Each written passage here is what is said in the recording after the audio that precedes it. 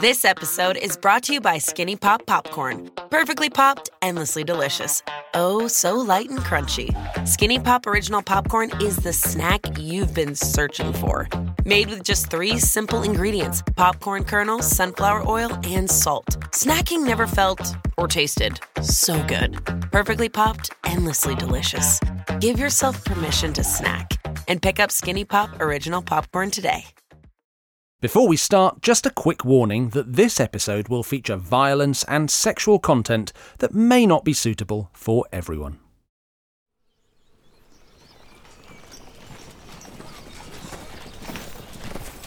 Boots tramp and weapons rattle against armour as the huge English army marches down the road. Although they're in enemy territory, it's sweet countryside, and the troops are in good spirits, bantering and joking as they go.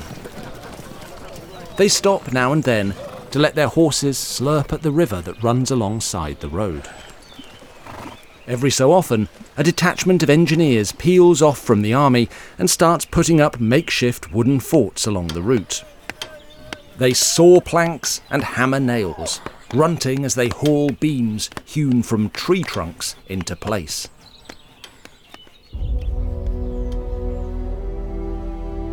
It's the high summer of 1211, and King John's war machine is on the move.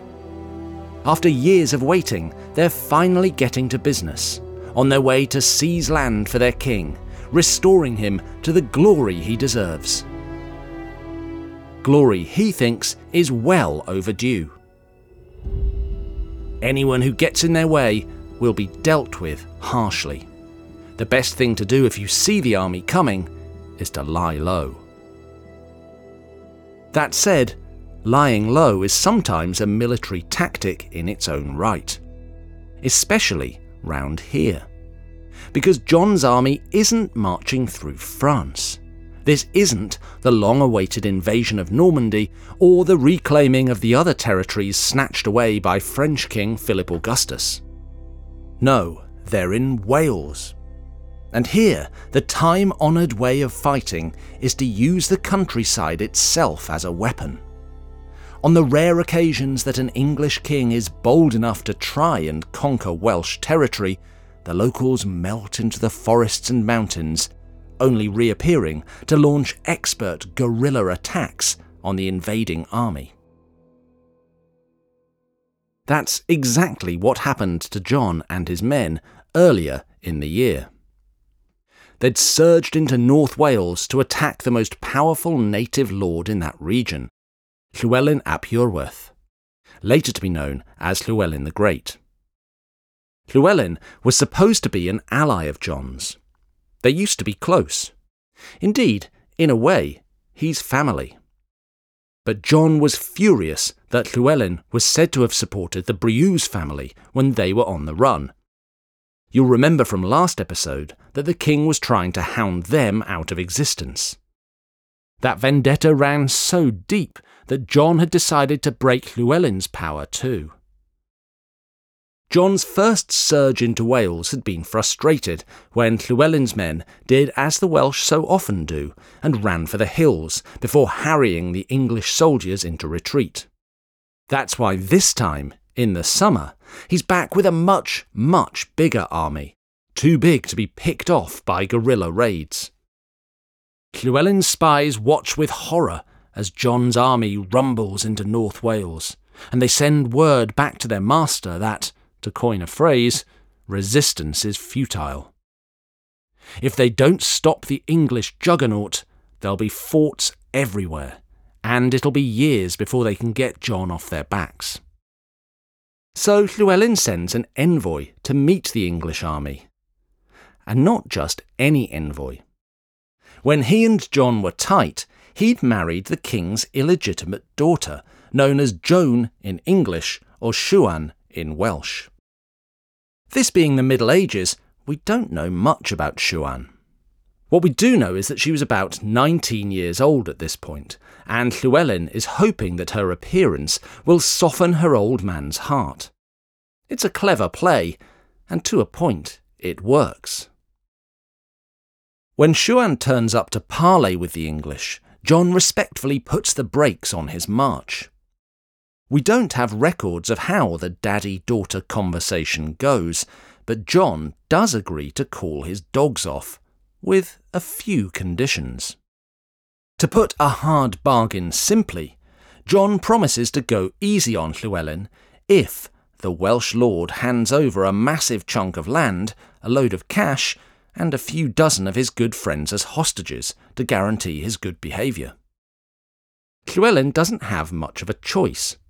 If John's own daughter can't squeeze out a better deal than this, no one can. So he agrees. John stands his army down, feeling like maybe he's getting the hang of this warfare business after all. The time is coming when he'll be good and ready to hand out this sort of treatment to his nemesis across the Channel, Philip Augustus, King of France. John goes back to England, taking Llywelyn's hostages with him. Little do these unfortunate souls know they'll never be back in Wales again. But little does John know that in treating his neighbours so poorly, he's opening a can of worms. With his list of enemies growing by the day, it's only going to be so long before one of them decides to take matters into their own hands. I'm Dan Jones, and from Sony Music Entertainment, this is History, A Dynasty to Die For, Season 3, Episode 7, The Switch.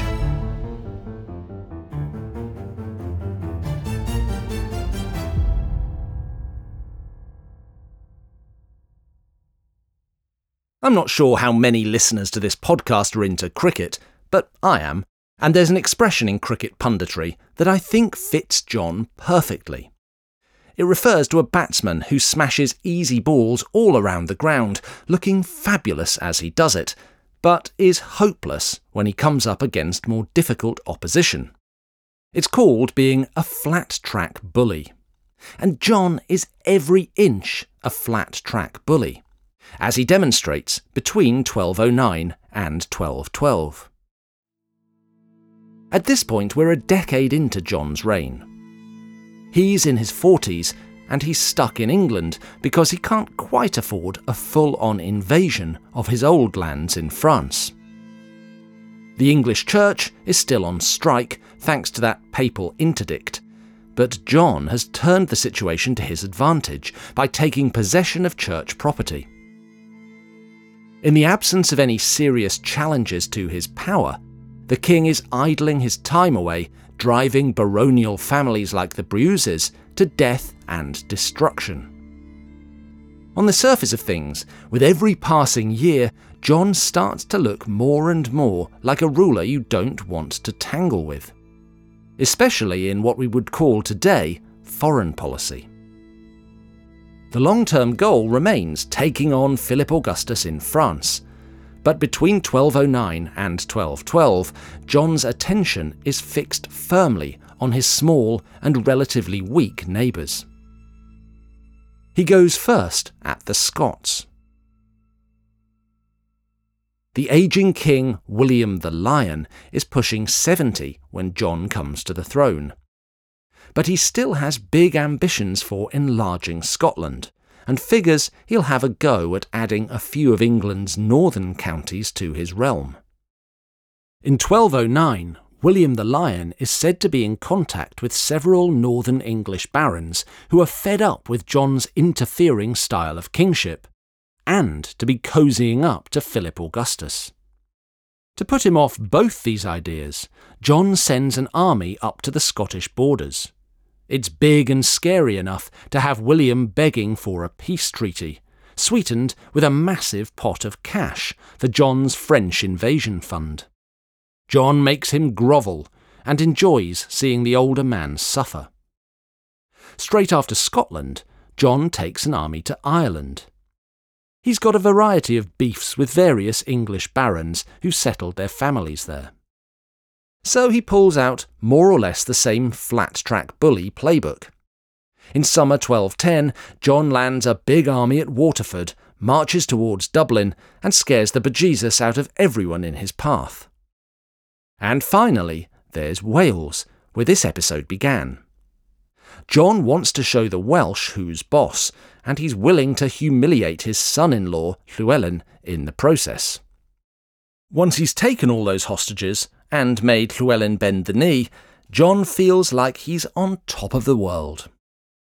Arguably, no English king before him has smashed the Scots, the Irish and the Welsh so hard in such a short space of time. One chronicler sums up the mood in the British Isles in 1212. There was now no one in Ireland, Scotland or Wales who did not bow to John's nod, a situation which, as is well known, none of his predecessors had achieved. Which is all well and good, until it's not. Because John the flat-track bully isn't going to have things his own way forever. It doesn't take long for his apparent triumph to start falling apart. It's the Welsh who stick it to John first. For a few months after he humiliates Llywelyn and Siwan, things are harmonious. Llywelyn even travels hundreds of miles east to hang out with John in Cambridge for Easter in 1212. We can imagine John boasting at dinner that with the profits of his British wars and his ongoing scalping of the church, he's raising an army that's going to sail that summer to Aquitaine to give Philip Augustus what for. If so, that must be rather galling for Llywelyn to hear. His cash is now part of John's war chest. The outcome is that in the summer, just as John is about to head to Aquitaine, Wales erupts into all-out rebellion. All the forts John's army built in 1211 are razed to the ground. John has to put his French invasion on pause and march the army in the opposite direction to deal with this mess. He orders every soldier under his command to head for Chester, the nearest big English city to North Wales, and wait for his instruction. He's planning to go big, really big. He's going to take nearly 10,000 men storming through North Wales, building castles on a far, far bigger scale than the forts he set up the previous year. He's not just going to force a deal, he's actually going to conquer Wales completely. By late August, John himself is in Chester. On the night before his army sets out, he sits down for a slap-up dinner in anticipation of the fire and fury he's about to launch into Wales. As an appetizer, he's enjoyed some grisly entertainment. 28 of the hostages he took from Wales the previous year hanged. Now he's ready for his soup starter. And then, messengers burst into the dinner hall. One later chronicler says they come from Siwan herself, another that they come from William the Lion, who has spies in Wales. Whoever sends them, what the messengers say makes John's blood run cold. There's a plot, a very serious one, and it's coming from inside John's own army.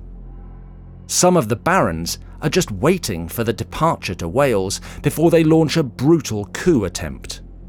Once the army is underway, they're either going to make sure John is murdered by friendly fire, or else arrange for him to be ambushed and taken prisoner by the Welsh. There's talk of killing his kids, of doing dreadful things to his wife. John is terrified. Despite his natural paranoia, he hadn't seen this coming, and word is, this is no idle rumour. Indeed, 2 of his most powerful northern barons have fled the realm, which looks very suspicious. They're called Robert Fitzwalter and Eustace de Vesci. Make a note of those names, because we'll hear more from them. Everyone in the know is telling John, this is real. You've made more enemies than you realise. If you go ahead with this invasion, you're a dead man. John doesn't panic, but he does act fast. He can't risk continuing with the Welsh campaign.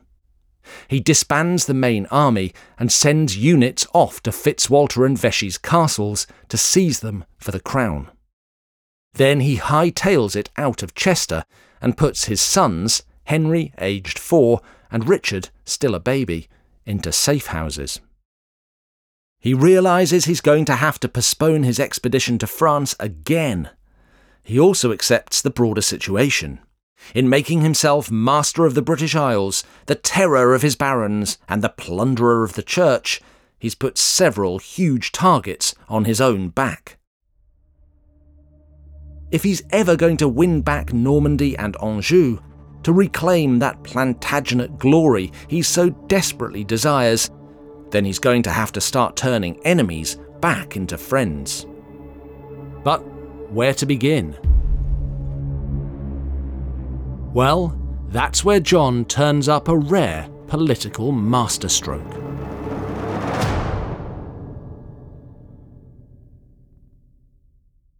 What I love about history is not just that it's full of amazing stories, but that these stories tell us so much about how we got where we are today. And if you're listening to This Is History, you probably agree. So that's why I'm pleased to recommend a podcast I think you'll love, Throughline from NPR. On every episode, the hosts take a story from the news and go back in time to where it started, to answer one important question: how did we get here? Episodes take you on unexpected journeys through all kinds of subjects, like what history might have smelled like, where credit scores came from, and how China became a global superpower. At a time when information continues to come at us faster and faster, sometimes you need to hit pause. NPR's Throughline takes you back in time to the source of the news stories filling your feed, giving you a valuable perspective on a world that doesn't always seem to make sense. Listen now to Throughline from NPR, wherever you get your podcasts. There's a lot happening these days, but I have just the thing to get you up to speed on what matters, without taking too much of your time. The 7 from the Washington Post is a podcast that gives you the 7 most important and interesting stories, and we always try to save room for something fun. You get it all in about 7 minutes or less. I'm Hannah Jewell. I'll get you caught up with the 7 every weekday. So follow the 7 right now. Walmart Plus members save on meeting up with friends. Save on having them over for dinner with free delivery with no hidden fees or markups. That's groceries, plus napkins, plus that vegetable chopper to make things a bit easier. Plus, members save on gas to go meet them in their neck of the woods. Plus, when you're ready for the ultimate sign of friendship, start a show together with your included Paramount Plus subscription. Walmart Plus members save on this plus so much more. Start a 30-day free trial at walmartplus.com. Paramount Plus Essential Plan only. Separate registration required. See Walmart Plus terms and conditions. At the same time that the Welsh are throwing a whole bag full of spanners into John's plans for a war with Philip Augustus, a hermit called Peter of Wakefield starts wandering around England, telling people a bizarre story. From what we know about Peter, he was very much a man of the people. He was illiterate, possibly not entirely sane, and rail-thin, since he lived on a diet of bread and water. In 1212, Peter has a vision in which Christ appears to him and tells him all manner of things, including, most importantly, that King John is only destined to reign for 14 years. Even in an age before compulsory maths tuition, people can run those numbers. John came to the throne in 1199. This means he's only got a year or so left. Quite a few people like the sound of this prophecy, and Peter begins to gather a following. It's the medieval equivalent of going viral. It isn't long before John hears about him, and has him arrested and brought to court. John summons Peter to his royal presence and demands he repeat his predictions. To be fair to Peter, that's exactly what he does. "You're dead, mate," he says, "in about a year." Peter doesn't attempt to weasel out of it, because in his mind it's plain as day. Christ has told him something, so it's true. John can do with him, says Peter, whatever he likes. Initially, John finds all this highly amusing. In fact, John actually is a big fan of hermits, as we'll discuss on this week's subscriber episode. But his advisors and counsellors are not amused. They convince John to deal with this impudent recluse. So John sends Peter of Wakefield to his favourite dungeon of no escape, and orders that he be kept in chains until after Ascension Day, 40 days after Easter, 1213. That's the latest possible date that John could survive, according to the prophecy. As time ticks down towards Ascension Day, John tries to keep cool and calm. Yet Peter's predictions, along with the massive shock of the plot between his own northern barons and the Welsh, is getting him down. It's at this moment that John finally realises he needs friends. Or at least one very powerful friend. If only there was some group in his realm whose whole world philosophy were based on saving sinners, offering forgiveness, and turning the other cheek. If only.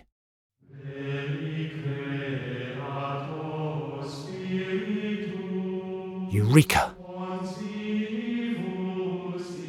With Peter of Wakefield's divine death sentence hanging over his head, John pulls off one of the most remarkable U-turns ever seen in British history. He sends word to the one man he thinks can protect him. John writes to Pope Innocent III. He tells him he's ready to come in from the cold. If the Pope will let him off the sentence of interdict, John says, he'll basically do whatever he's told. He's seen the error of his ways. John sends a delegation to Rome, armed with fine words of regret, and promises to be a better guy. The Pope goes for it.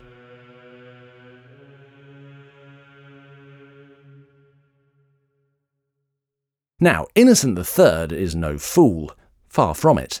There's no shade of a chance he actually believes John has seen the error of his ways. But he's also an arch-pragmatist. He sees an opportunity for getting the Plantagenets to commit to supporting him in all his quarrels with other princes and kings. Innocent graciously sends word back to England, suspending the interdict. Then he sends officials to hold a grand open-air ceremony welcoming the excommunicated John back into the church. Innocent also sends over to England the one man John wants to see least, Stephen Langton.